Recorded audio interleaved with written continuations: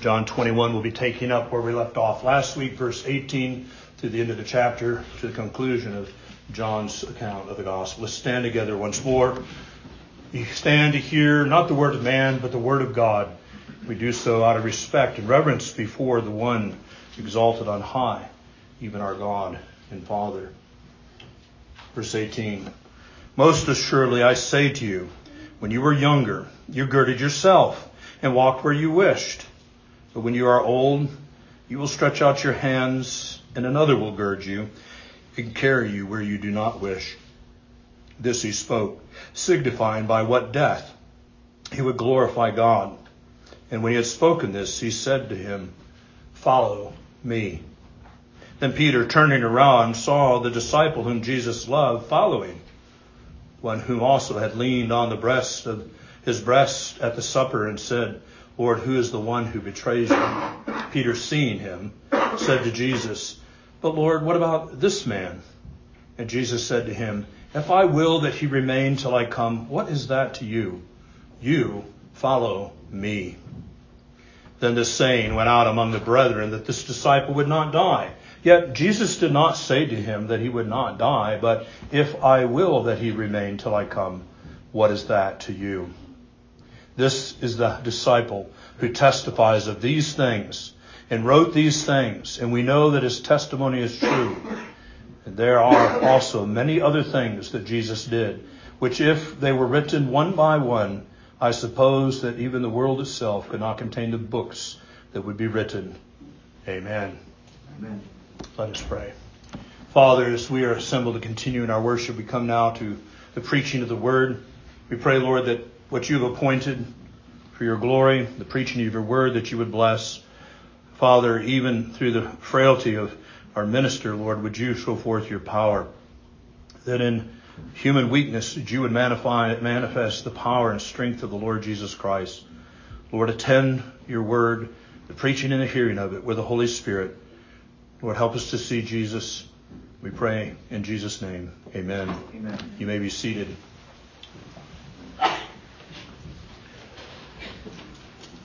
Well, here we are. Alas, we come to the closing verses of the gospel according to the Apostle John. We spent over 2.5 years listening to the voice of God speak forth from the pages of Holy Scripture.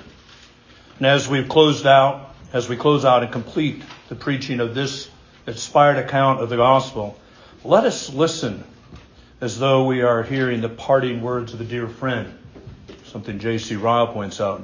J.C. Ryle calls John's gospel the most precious book in the Bible. Indeed, many saints would say that. There are many who testify it was through the reading of John's gospel that they were converted. Perhaps when we read verse 25, there are many other things that Jesus did. We might find ourselves wishing that John had written more, that he kept on writing. We must remember that these things that he has written were written for our instruction, that we might believe that Jesus is the Christ, the Son of the living God, and that believing we would have life in his name. John does not record Jesus giving the Great Commission to the church. John does not record the event when they went up on the mountain and Jesus ascended into the heavens before his disciples after promising that he would come again. No, the final account in John's gospel is Jesus' ministry beside the Sea of Galilee. The last words that Jesus spoke, as John records it, is "Follow me." Twice, "Follow me." And here is proof that we have believed that Jesus is the Christ, the Son of God. Proof that we have saving faith if we are following Jesus. One of the commentators I read said that Jesus sums up the gospel to this: follow me. This is what it is to be a new creature in Christ. Salvation is not a set of doctrines to believe or a bunch of Bible facts. Salvation is turning away from the world and everything else to follow Jesus. Luke records that after Peter confessed that Jesus was the Christ, the Son of God, the account we find also in Matthew 16, Jesus said to his disciples, "If any man would come after me, let him deny himself and take up his cross daily and follow me. Luke 9:23. All must deny themselves. All must take up their cross. All must follow Jesus. Here is evidence of the gospel, saving grace in the life of a sinner. However, we must not make the mistake of thinking that following Jesus will look the same for every one of us. That brings us to the 4 points that we'll consider this morning. Our first point is our walks with Christ will differ. Though they're similar, they will differ. Secondly, that we are called to follow Jesus. Thirdly, that we are to keep our eyes fixed on Christ. It's a real difficulty, isn't it? And fourthly, we will consider that the Scriptures are sufficient. So we begin then with this, that our walks with Christ will look different. John records that what took place immediately after Jesus restored Peter to the office of the apostle, he then commissioned him to feed his sheep. That's what we dealt with last week. Simon, son of John, do you love me? Feed my sheep. Tend my lambs. Feed my sheep. And then in verse 18, Jesus immediately, on the heels of that, tells Peter a prophecy. Jesus knows what awaits his disciples, particularly the apostles. He knows what's going to happen, particularly to Peter. He says, most assuredly, I say to you, he's talking particular, this is a single you. You know, I like to point out the y'alls when they occur, that's helpful, but this is to you. I say to you, when you were younger, you girded yourself and walked where you wished. But when you are older, you will stretch out your hands, and another will gird you and carry you where you do not wish. It's a sober prophecy concerning Peter. It speaks of a martyrdom, though it's not that specific, because not the time is not told. It's just something that will come. We find that Jesus goes on to say something about John's future. Peter's concerned, well, what about him, Lord? He says, really, it's none of your business. And if I will that he will stay until I return, then I can do so. Very different outcomes for these two men. And indeed, their lives, though they were spent serving Christ, following Christ, obeying Christ, we see in the book of Acts that they did quite a bit of ministry together. Healing the lame man at the Solomon's portico, standing before the Sanhedrin on trial, not once but twice. We often find them together, but then there's a time when they're going in different directions as the Lord would use them. But coming back to the text, Jesus tells Peter, literally, he's used to girding himself. He's used to taking his belt. He's used to putting on his belt. This is, you might say, a figure of speech in that day. It basically says, you're used to dressing yourself and traveling where you will. You're used to going where you want to go, when you want to go. Impetuous Peter, right? We've seen that. Peter right out there, bold, confident, overconfident, but no more. He's not the same man. Peter has just completed a valuable lesson there by the seaside. And now he's being sent by Jesus to tend his sheep, to feed his lambs. Then Jesus tells Peter that when he is old, he will stretch out his hands, and then here's this idea of girding, and another will gird him. Someone else is going to take control. Peter, who has had self-direction now, someone else is going to take control and lead Peter to where he does not want to go.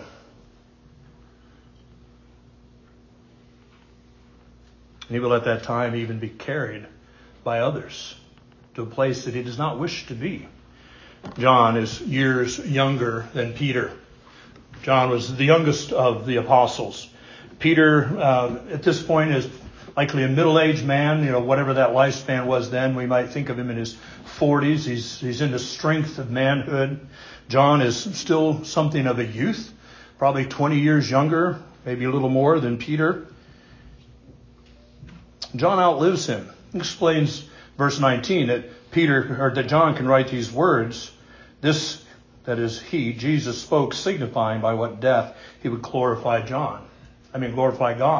John knows what happens. He knows the fulfillment of this word that Jesus spoke to Peter. We're reminded that John writes his gospel much later than Matthew, Mark, and Luke have. He knows the outcome, and he's the one that records something about Peter's death and how it glorified God. Now, Peter, being Peter, still a man, a work in progress, was unwisely curious about what would happen to John. And that's what we see in verses 20. And Peter turned around and saw the other disciple whom Jesus loved. And there's some length to explain who that is. Also the one who had leaned on the breast at the supper and said, Lord, who is it, the one that betrays you? This one, Peter, seeing him, said to Jesus, Lord, what about this man? And Jesus said, if I will that he remain till I come, what is that to you? You follow me. Peter wants to know about John. At some point, we see in this text that Jesus and Peter and John following have left the fireside, that they were there on the lake shore. They've gone walking. Peter and Jesus have gone walking, and John is following along behind them. How long they've been walking, we're not told, but they're walking. There's a little surprise here that Luke records in Acts that, as I mentioned earlier, Peter and John are often together. And so John follows Peter. Peter, much seen perhaps as an older man, a mature man, one who he looks to. They're the same trade. They're fishermen. There's an attachment between John the younger and Peter. So when Peter gets up to follow Jesus, it's not surprising that John goes also.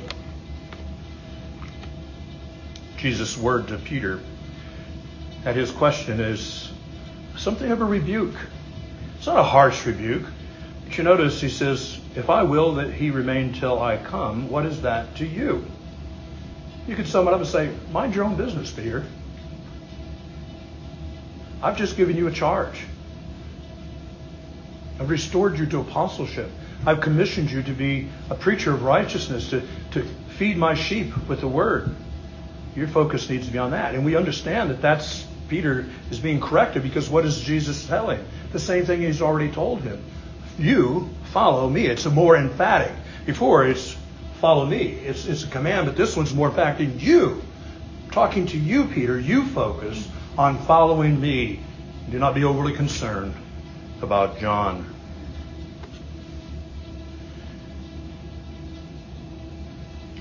Was Jesus saying in this text that Peter is to be crucified? You notice that the words, it's kind of vague. He said, when you're old, you will stretch out your hands, and another will gird you and carry you where you do not wish. It's not specific. It is speaking of a martyrdom, of him being put to death. But was Peter crucified? Some historians writing in the 2nd and 3rd century record that that's what they think happened, that Peter was crucified. They're going so far as that when the time came that Peter objected to being crucified upright, like his Lord, that he wanted to be crucified upside down. John Calvin wisely teaches us, on the other hand, I'm quoting here, as to the manner which Peter was put to death, it is better to remain ignorant of it than to place confidence in doubtful fables. What Jesus is telling Peter, and indeed informing the church, is Peter is going to die for the sake of his master. He is going to die in the service of Christ. Jesus' prophecy indicated that Peter would not die from natural causes, that he would suffer a martyr's death. And it's pretty well established that Peter traveled to many places, Asia Minor and so forth, that indeed he went about doing what the Lord commanded him to do. He went feeding the sheep. Particularly, Peter was an apostle to the Jews. And he went to the Jews of the dispersion that were scattered throughout the Roman Empire.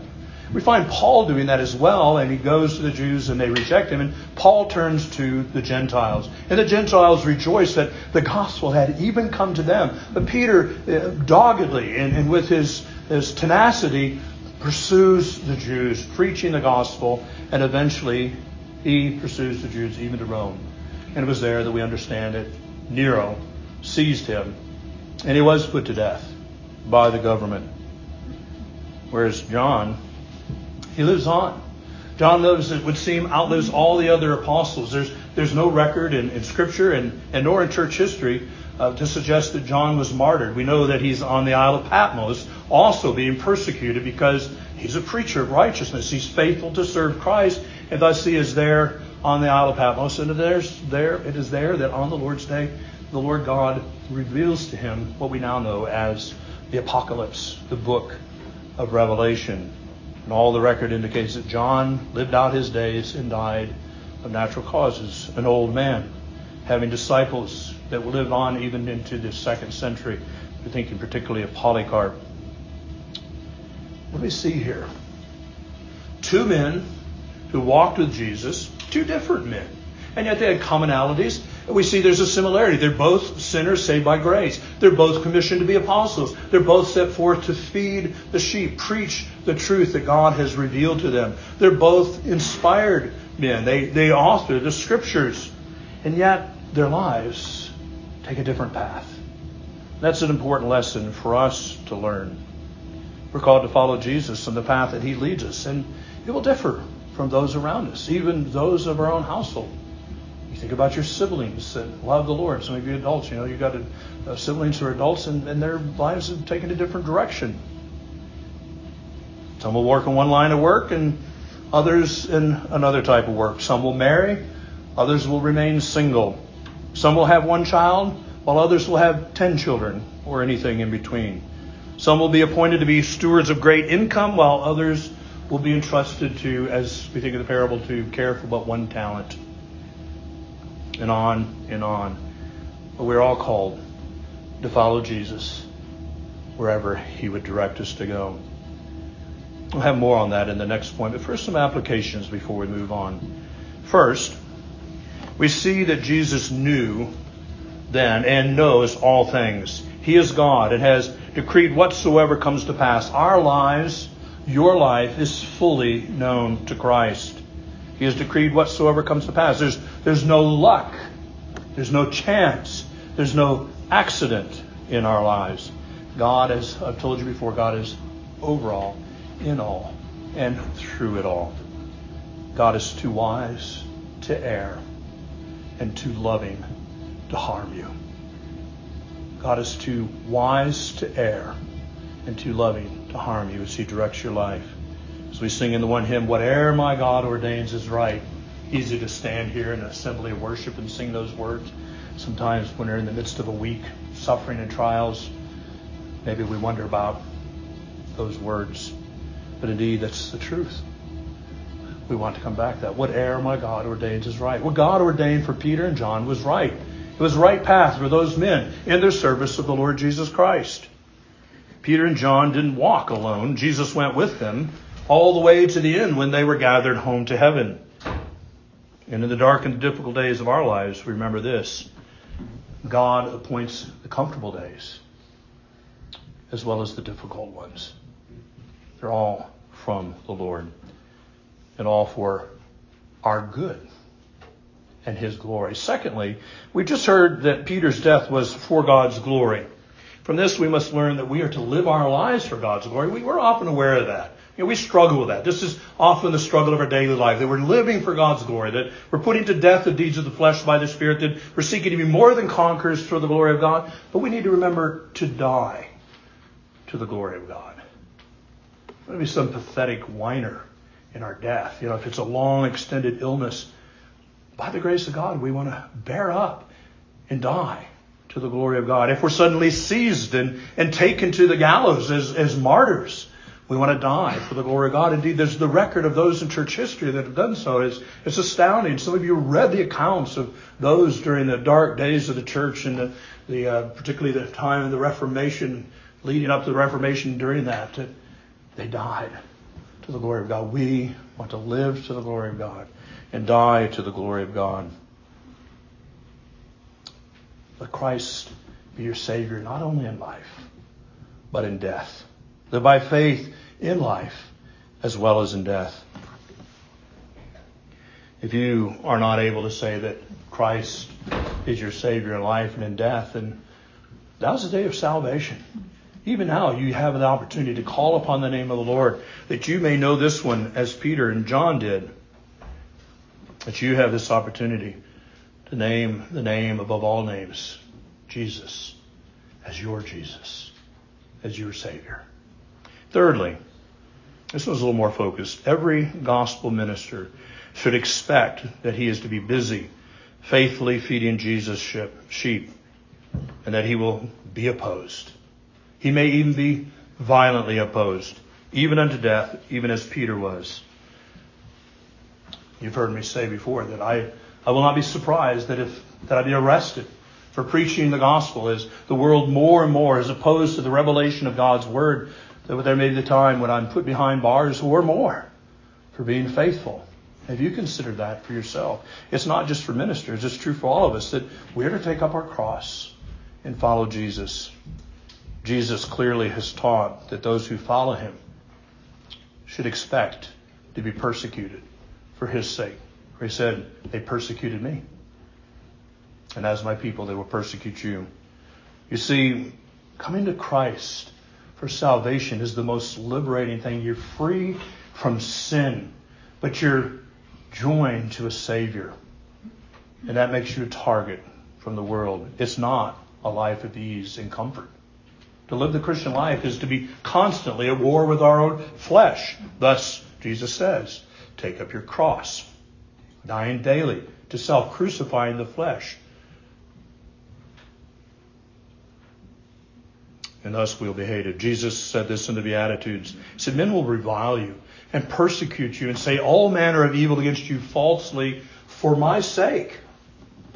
That's the right kind of persecution to suffer for Christ's sake. But Jesus tells us what to do then. Rejoice and be exceedingly glad, for so persecuted they the prophets which were before you. Secondly, we are called to follow Jesus. We said in the previous point that although our lives will take different paths, we're all called to follow Jesus. That's Luke 9:23. If any man would be my disciple, let him take up his cross and follow me. We're called to follow the Lord Jesus Christ. And that includes denying ourselves, taking up our cross daily to crucify our own flesh, and following Jesus. That's what Jesus says for every disciple. If you would be a new creature in Christ, if indeed you would have the salvation that is found in the Lord Jesus Christ, then you must follow Christ. Jesus doesn't just save us and then set us on a shelf. He doesn't just save us, okay, you're justified, go live how you want. He calls us as justified, that is, having right standing before God because our sins are forgiven, then to put to death sin, to live holy lives, even as he is holy. And this is where we must take up our cross daily, denying self. When Jesus told Peter in verse 19, follow me. And it's clear from the context that Jesus is not literally saying, follow me. This is not the point at which they got up. He didn't stand up and say, Peter, follow me. No, they've gone walking. This is not to be taken literally. This is metaphorical, if you will. This is a command for his life. Live your life following me as I go before you. Jesus has already told his disciples that he's returning to the Father, and they cannot accompany him. What they're familiar with for 3 years, when he called them from their nets in the tax booth and wherever he found them, they have followed him. It may be that some days he got up and had to tell them, gather your stuff, follow me. But he may have just got up and started going and they followed him. That's what they're familiar. But now he's saying, you're to continue following me, though I will be at the right hand of my Father. He's promised them the Holy Spirit. They're to continue to follow him in life. He's going to the Father. They cannot accompany him. He's told them that, remember, in the upper room discourse. So I don't think Peter had any confusion, and we should not either, that Jesus is saying, follow me, keep tracing out my steps. But indeed, follow me. And Jesus has made a promise that he's going to send them the Spirit. And then he will come again. He says, I'm going to my Father. And he told him, he says, you can't go where I'm going, but I will come for you again, and I will gather you, that where I am, you may be also. So when Jesus says to Peter, follow me, understand it this way. Obey me. I think we understand that. Obey Christ. Anything about Peter's distraction about John, Peter's got more than enough on his plate just being focused on obeying Christ. Is that not true for us all? It's more than we're able to keep up with, isn't it? To follow Christ, to obey Christ, to keep his commandments, to be listening to his voice as he speaks in Scripture in providence. Jesus has promised them, having told them that he's going to leave them, that he's going to send the Comforter. And he said, He, the Spirit of truth, will guide them into all truth, for he will not speak of his own authority, but whatever he hears, he will speak, and he will tell you things to come. He will glorify me, for he will take of what is mine and declare it to y'all. It's the plural, you. Jesus already prepared them for this moment. He's already taught them. That's why the upper room discourse is so important. He's laid out a map. He's told them what to expect. He's told them how to go and to live. And so when Peter hears, follow me, Peter is to remember those things and to be rejoicing. Peter is to follow Jesus as the Holy Spirit leads and guides him. That was the promise that Jesus made to them, that the Spirit would do that. Peter is to live each day dependent upon Jesus as he reveals himself in his word and by his Spirit. Follow me then as a renewed call to discipleship. That's what Jesus says to you. Each day we need a renewed commitment to being followers of Christ.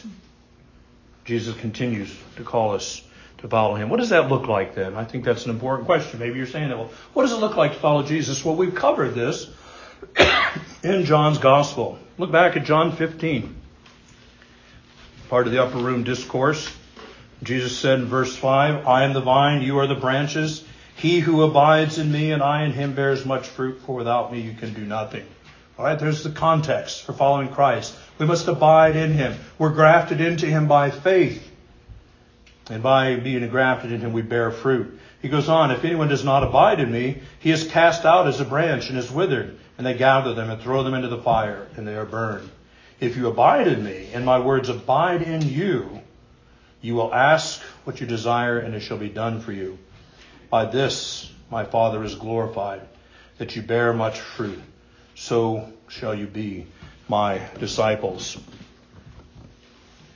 Think of the context, or the comparison to not the contrast, how consistent this is with what Jesus said in Matthew. He says, you take up my yoke, take my yoke upon you and learn from me, for I'm gentle and lowly of heart, and in me you will find rest for your soul. Again, calling to Jesus. You know what a yoke is? We're so far removed from these things. I don't know if any of you ever saw a couple of oxen yoked together to work to plow a field. That's the picture. It's a heavy wooden piece carved out to sit on the necks of these strong animals. So it's yoked together, that is bound together with the harness and the yoke. They could pull a plow or a great wagon and accomplish much work. Jesus says, you need to be yoked with me. Part of the reality of the yoke was one bull couldn't go this way and another bull go that way. I mean, that was some of the disaster when you were teaching oxen to walk in the yoke. Something that we experience when we begin walking with Christ. We're trying to pull one way and our Savior's going the other. But he says, my yoke is easy. And when we just walk alongside him in obedience, it is a burden that is light to walk with him. That's some of what it is to follow Christ. Second, following Jesus means that we must deny ourselves and take up our cross. That language is how Jesus defines discipleship. Deny self and take up your cross and die to self. Follow me. In order to follow Jesus, we must deny ourselves. If you're in a yoke with him, you can't go your way when he's going another direction. Jesus goes on to say that whoever would find life must lose his. And whoever loses his life for my sake will find it. That is, find life. We must recognize that as sinners we have no right to stand before the holy God of heaven. We're guilty. We're condemned. So we must, in following Christ, renounce pride. We must humbly come to Jesus for cleansing. This is the beginning of abiding in Christ. We must come by faith alone, calling upon the name of the Lord Jesus Christ. And then our lives are to be lives marked out by two things, faith and repentance. We do that when we first believe, right? Our brothers and sisters, each day, throughout the day, our life is to be marked out by faith and repentance, believing the promises of God, resting upon Christ, abiding in Christ, being yoked together with Christ,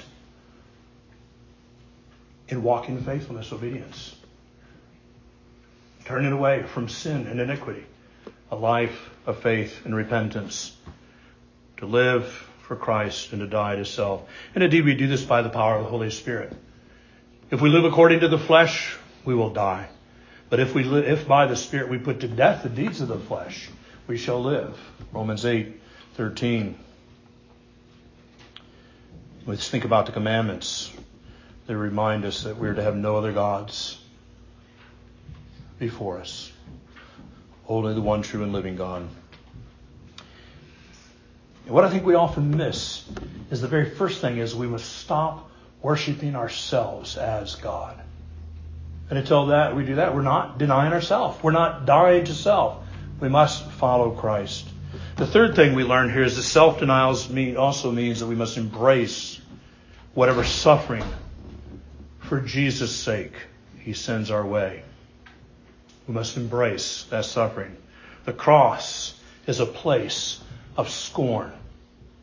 It's where people are mocked. And if we are carrying our cross, the world will mock us. What does that look like? Well, we're in the midst of a sinful and rebellious people. They want us to live this way, confess this, and celebrate these things. Do we not know that today in our day?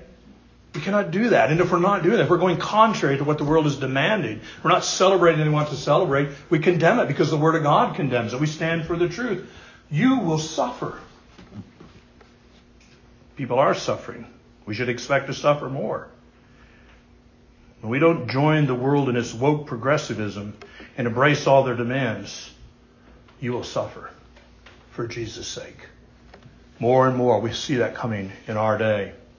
It's at this point that many turn back from following Jesus. Do you like to suffer? Of course not. But when we're yoked together with Christ and we're abiding in Him as the vine, we could suffer. It may be that some of the suffering is because of our sins. Sometimes we suffer because the Father's pruning us, that we would bear more fruit. But indeed, let all our suffering be for the glory of God. Carrying a cross is not appealing on the face of it. But if we would enjoy deepening fellowship with Jesus, then we cannot walk the way of the world. We must walk with Christ. Listen to the final words of Psalm 16. Psalm 16 celebrates the suffering of Christ, the suffering that the Messiah would undergo, and particularly that He would die for His people. Listen to how the Savior celebrates through the prophecy of David. As he closes out that psalm, the suffering servant Christ says, "You will show me the path of life. In your presence is fullness of joy. At your right hand are pleasures forevermore." That's said right into the context to understand that Christ suffered for our sakes. And the prophecy that though He has done this, that His flesh would not undergo corruption. Though He was dead, He would not decay. It's looking forward to the resurrection. Though He suffered, that He would be raised again into newness of life. And we should keep that in perspective because Jesus had promised that when we come to Him for life, we have everlasting life. Though the shell when He lay down in the grave, yet we live forever. And we too can say in the light of suffering, "Show me the path of life. In your presence is fullness of joy, and at your right hand are pleasures forevermore." Pleasures that the world knows nothing about. Pleasures that we don't even have language to describe while here on the earth. And yet that is the promise of our God. Let us keep that in view when we suffer for Jesus' sake. But thirdly, we keep our eyes fixed upon Christ. Peter received this mild but necessary rebuke from Jesus because so soon after he was restored, he looked away from Jesus and he's looking at Peter. He's just had a charge from Jesus to feed his sheep. And Peter turned and looked at John. Peter quickly lost sight of what he was charged to do, what awaited him in the future. What about John? He wants to know what Jesus has to say about John. But what did Jesus say to Peter?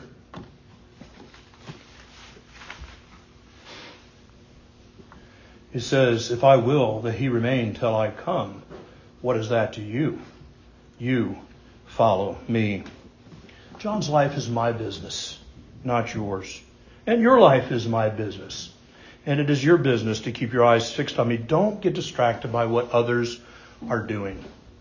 Now let me just say before I go on here, we are our brother's keeper. We are members of a body. We have responsibilities corporately to one another. We're to encourage one another. We're to submit to one another. We're to exhort one another. We have all these one another's that we're to do, but don't let another's life pattern. Remember, our lives are different. We take different courses, different directions as God leads, but don't let another person's life become a distraction to you. That distraction often comes by when we compare our life with the lives of other people. Sometimes we do that because we want to feel better about ourselves. Like, look at how they're living. At least I'm not like that. How arrogant. Don't be distracted. Keep your eyes on Christ as you follow him. Paul writes to the church at Corinth in his second letter.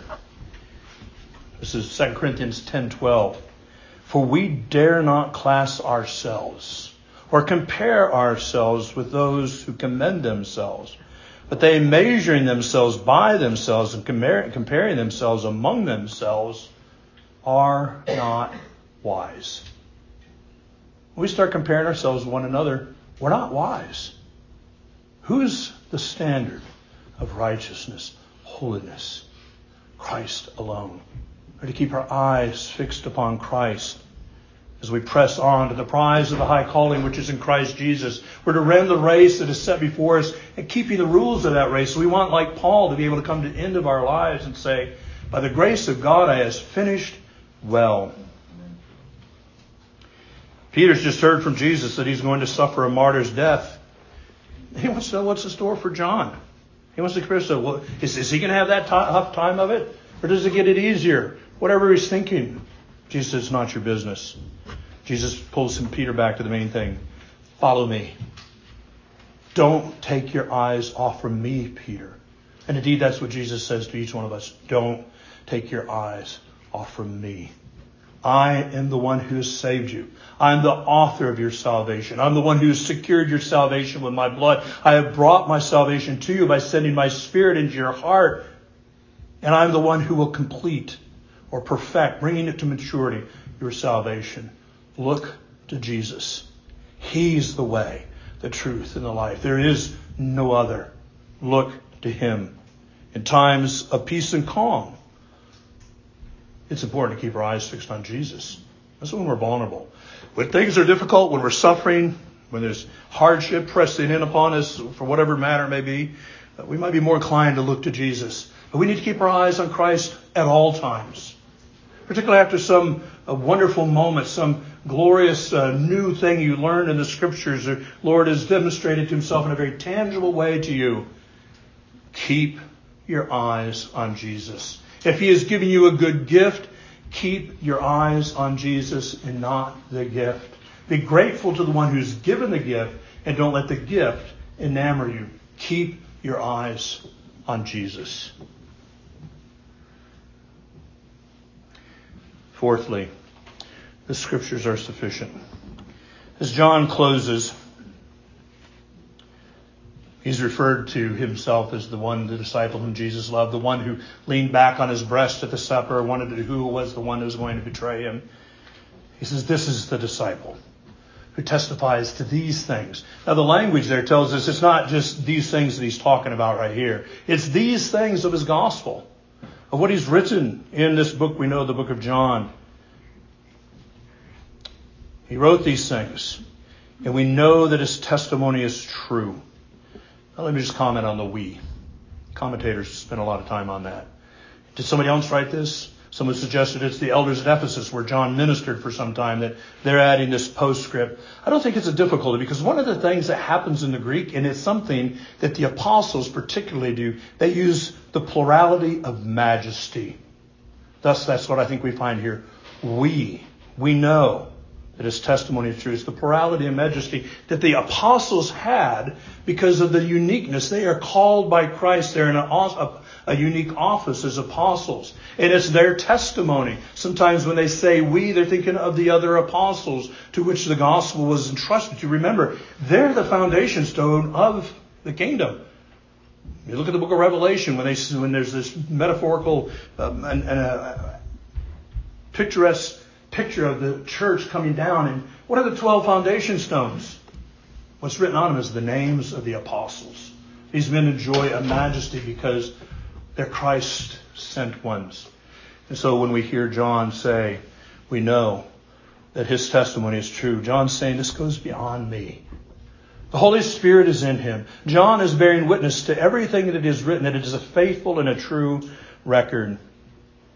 And then he says, and there are many other things which Jesus did, which, if they were written one by one, I suppose that even the world itself could not contain the books that would be written. Now, we're not going to debate whether that's hyperbole or not. Indeed, when you consider everything that's been done since the beginning of creation is all the work of Christ. You know, if you were to write all that down, everything that he's done in every life, in every nation, down through all the course of human history, I can't even imagine how many books that'd be. Never mind all the commentaries that be written on it. So maybe it's hyperbole, maybe it's not. But here's the point that John's making. These things were written for your instruction. These are sufficient.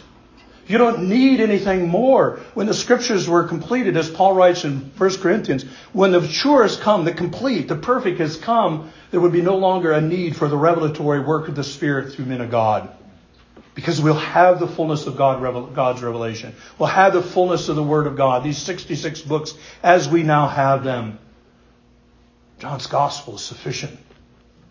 He's told us everything in harmony with the other gospel writers.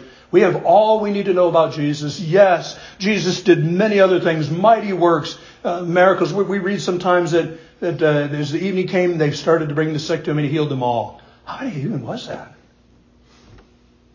We don't know. The record we have is sufficient. And brothers and sisters, this is something that is continually under attack in the life of the church. The sufficiency of scriptures. There are branches of the church that are looking for prophetic utterances, new revelations, a word of knowledge. Brothers and sisters, the scriptures are complete and they're sufficient. We don't need anything more. There's more that John says there's so much more that be written, but this is what was written. This is sufficient. This is complete. And we need to rest in this knowledge. The scriptures are sufficient for a life of godliness, to instruct us in the way of holiness, to, especially as John said in an earlier chapter, so that we would know that Jesus is the Christ, the Son of the living God. God come in the flesh, born of the Virgin. God who came down to walk amongst men, keep and live in a holy life before God as the God-man, as one of us, to do what we could not do for ourselves, and then to go to the cross and there to undergo the wrath of God so that our sins would be punished, so that Jesus could bring us to the Father. The record's complete. It's sufficient. We don't need to speculate. We shouldn't speculate. It's dangerous. These things were written. These are sufficient. Brothers and sisters, rest in this. That he who is the Word who became flesh has spoken. He's spoken through the apostles. He's spoken in the scriptures as he sent the Spirit, as he promised to do. And we have all we need. Amen. We have Jesus. And we have his Word. Let us rest in that. Amen. Amen. Oh Lord our God, we do thank you for John's gospel.